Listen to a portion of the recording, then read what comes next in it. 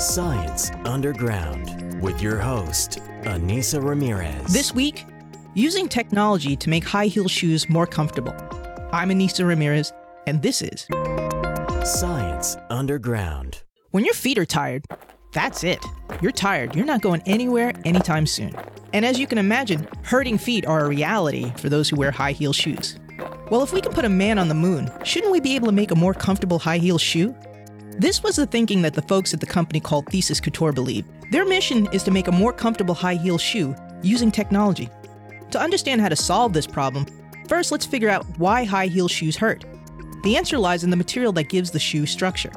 That's a steel shank. Steel shanks have been part of high heels for over 100 years, where steel was the only material that could support the weight of walking back then. But now with, advances in engineering and technology and materials, we have other ways that allow us to support the weight of the body and the dynamic forces of walking with, say, other kinds of advanced polymers that allow the same level of structural support but are much softer and better for your body.